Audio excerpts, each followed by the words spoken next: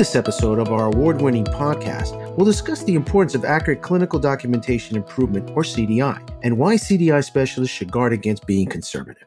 Welcome to Modern Practice. I'm your host, Dr. Tom Villanueva, Senior Principal for Operations and Quality at Vizient and practicing internist. Also from Vizient is Jim Tamburini, who's joining me to provide his expertise. Jim, glad you can join us. Thanks, Tom. Thanks for having me. So tell us, Jim, about your background and what do you do at Vizient? So I've been with Vizient for 5 years now. I'm actually a coder by background. Got my start in HIM operations management in 2002, ended up transitioning to inpatient, outpatient coding in 2007, and I found CDI consulting in 2012. And like I said, I've been with Vizient for 5 years in their CDI solution here.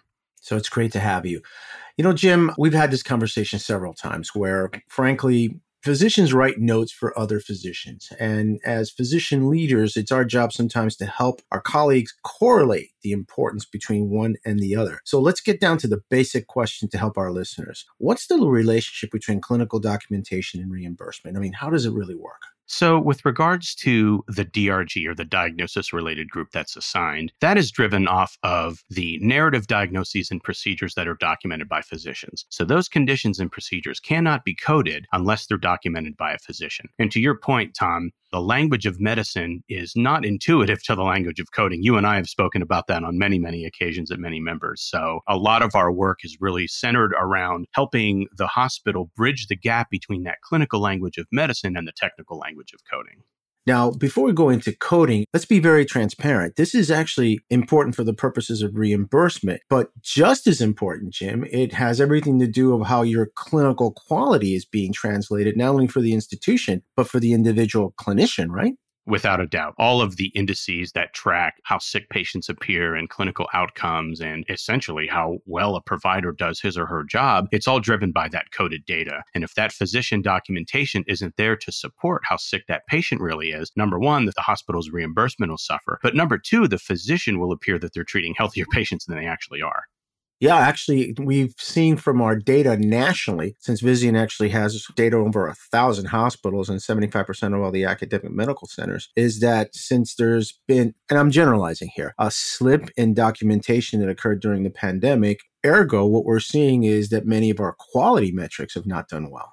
I would totally agree with that. Physicians were overwhelmed. Not being a provider myself, the anecdotal feedback I've received is that physicians were really overwhelmed, just trying to keep their heads above water. And the documentation piece of that, unfortunately, in those types of situations does suffer. So what's the responsibility of coding? So the coding professional converts the narrative diagnoses and procedures to alphanumeric ICD-10 or CPT diagnosis and procedure codes. So oftentimes we find that there are conditions that are clinically there, but they're just not documented, or they're not documented sufficiently to apply an appropriate code. Are most coders clinicians or have a clinical background, Jim? For the most part, coders have undergone some sort of educational program, and that program generally includes anatomy, physiology, pathophysiology, pharmacology. So they're versed in the language of medicine, obviously not to the extent of a physician, but they're at least versed insofar as understanding what's documented and understanding how to convert that to a diagnosis or procedure code. Jim, do you see that there is an issue going on right now between documentation, and I preface that many clinicians are just documenting for other clinicians, and the end result of coding, which is then reflecting on what occurs with reimbursement and quality? Absolutely. There's certain nomenclature that physicians are taught to say in medical school, and you understand this obviously with firsthand experience. Certain conditions like renal insufficiency or respiratory distress, those in the clinical world mean something very, very specific. In the coding world, however, they code to conditions that are not very serious. And as a result, they do not impact the DRG. They don't add those CCs and those MCCs that are going to support the DRG, to support the relative weight, to support the hospital reimbursement. So what do you think are some of the major reasons behind that? It has to do with how physicians are taught to communicate in the medical record. You said it yourself. The medical record is a tool for physicians to communicate with one another. Originally wasn't intended to be used for reimbursement. However, that's the world we live in. So all of that documentation goes into the pot to support that DRG that's assigned, which directly correlates to the reimbursement. And I guess we need to reemphasize that this is important. Again, it's not only reimbursement, which is important. We need our organizations to get reimbursed, particularly with such issues with resources going on at this moment to get reimbursed appropriately. But just as important for us as clinicians, the work, which is quite frankly outstanding that we're doing around the country, is simply not being reflected because the documentation is not being written in a way where the coders can capture that information. Am I seeing this the right way? 100%. You hit the nail absolutely on the head. What we often say, and I often say to physicians, is like, I'm trying to get you the credit for the hard work that you're doing. We know you're treating really sick patients. We know that you've got good patient outcomes, but I just want to make sure that you get the credit for that. And the way to do that is to improve your documentation. Is there any consequences to the patients because of this, Jim? Absolutely. In terms of that record being the overall representation of that patient's clinical severity, the resources used, and how sick the patient was, if those conditions are underdocumented or if they're clinically evident, but there's not an associated diagnosis with it, when it comes to ultimately reflecting how sick that patient was on an upcoming visit, that could negatively impact that for sure.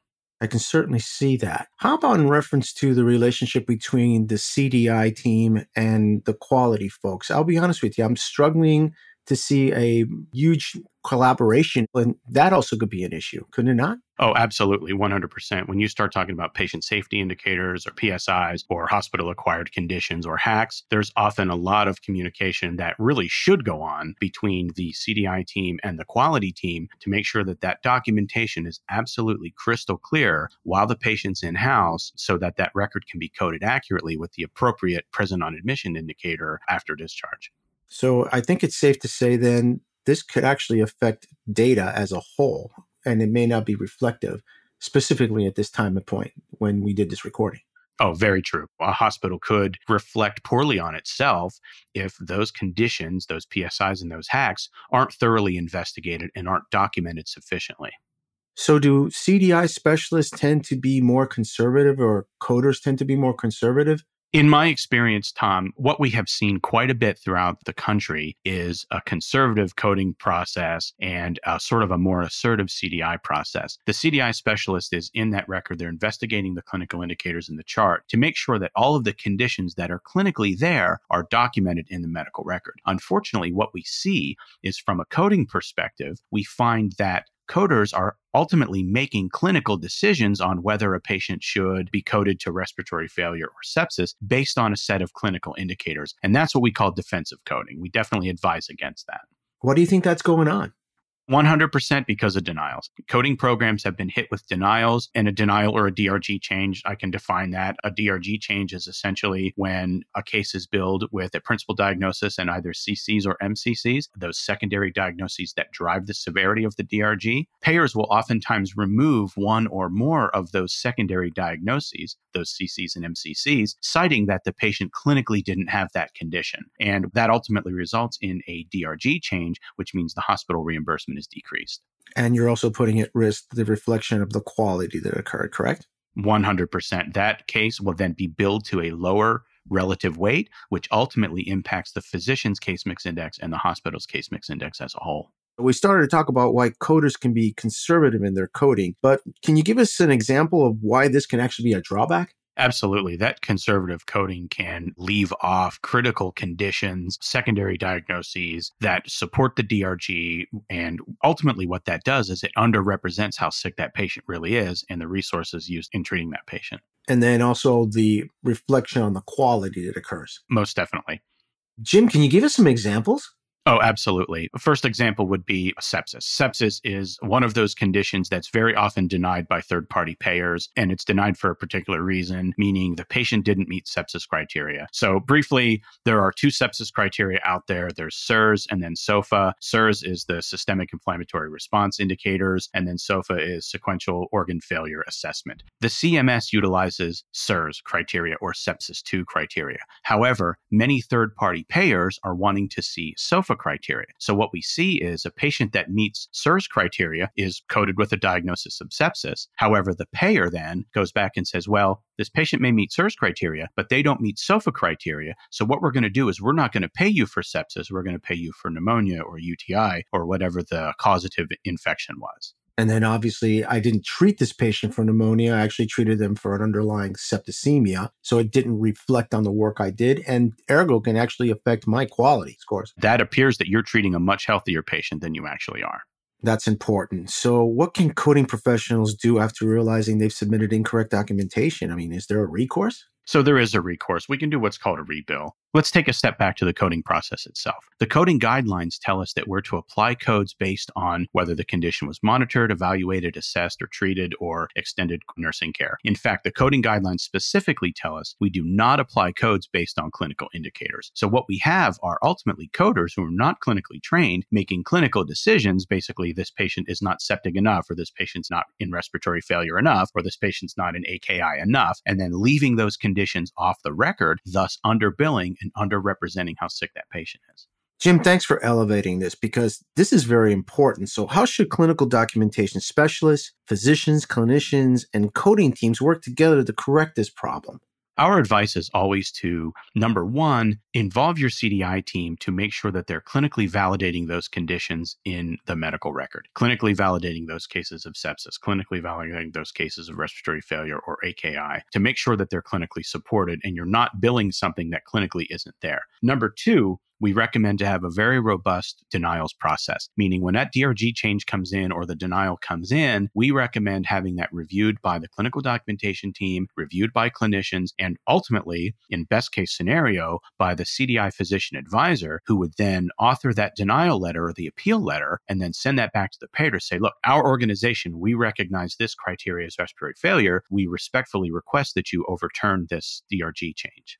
Jim, as you very well know, many of our organizations are struggling with staffing. Physicians are feeling overwhelmed. Is there any type of technology that can play a role in these kind of corrections? There are software applications that can help organizations track these denials, but unfortunately, I do think at this point it's a fairly manual process and it's a lot of Excel spreadsheets and it does require a lot of coordination. And I think that the folks that send these denials out kind of understand that, and they know that it's very labor intensive for hospitals to fight these things and to really try to work on getting them clinically overturned. It is a bit of an uphill battle. I do, however, think that fighting each and every one of these and submitting an appeal whenever clinically that's supported does create the paper trail. And it does establish the fact that, hey, we're going to stand our ground on these particular cases. And ultimately, perhaps that can be used to renegotiate payer contracts.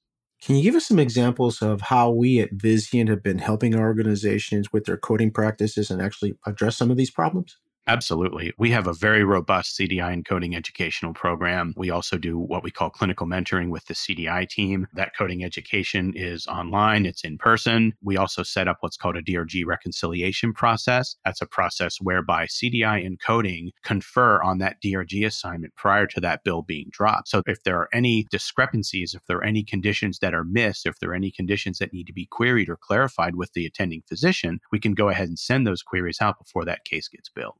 One thing that I've taken a lot of joy on is when we're actually on the floors as a team and working with the clinicians real time when they're documenting and helping them come up with that aha moment. It's not that I'm asking them to do more work. Let's be honest, you are. But at the same time, it's not that I'm just putting electrolyte disbalance. It's that even though I already documented the potassium's low, then I'm putting that hypokalemia. And you're doing the same with the CDI team and the coding team.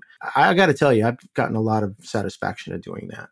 I appreciate that feedback, Tom. And I actually feel that same way as well. In the 10 years I've been doing this job, there has been a marked shift in the physician attitude towards this stuff. Originally, it was, you're bothering me, get away from me, you're the chart police, I don't want to talk to you, I don't want to have anything to do with you. And now we're seeing physicians have really come on board and they are invested in making sure that they get the credit for the hard work that they're doing. And we're 100% happy to oblige them in that endeavor. So what can you tell organizations to do as a start to actually start correcting some of these problems with coding? I mean, where does one even start? Because it's kind of like boiling the ocean, if you ask me.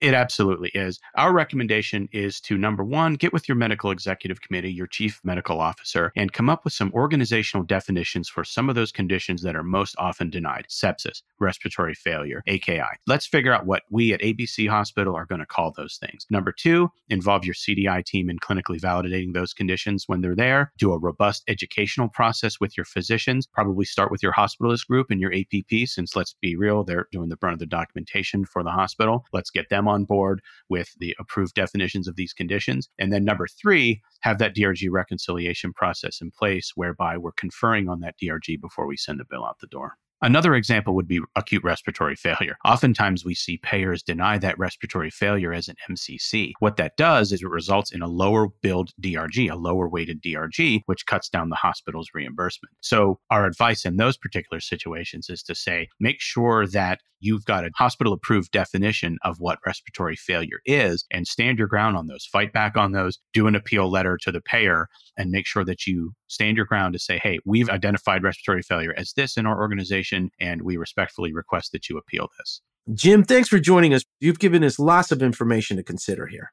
And to our listeners, you can contact Jim at his email address listed in our research section of the podcast page. And if you have any additional questions pertaining to Modern Practice, or simply want to send us your comments, please contact me at our email, modernpracticepodcast.com. We've posted a link in our research section as well. And please join us for other Modern Practice podcasts. Subscribe today, like us, or send us your comments.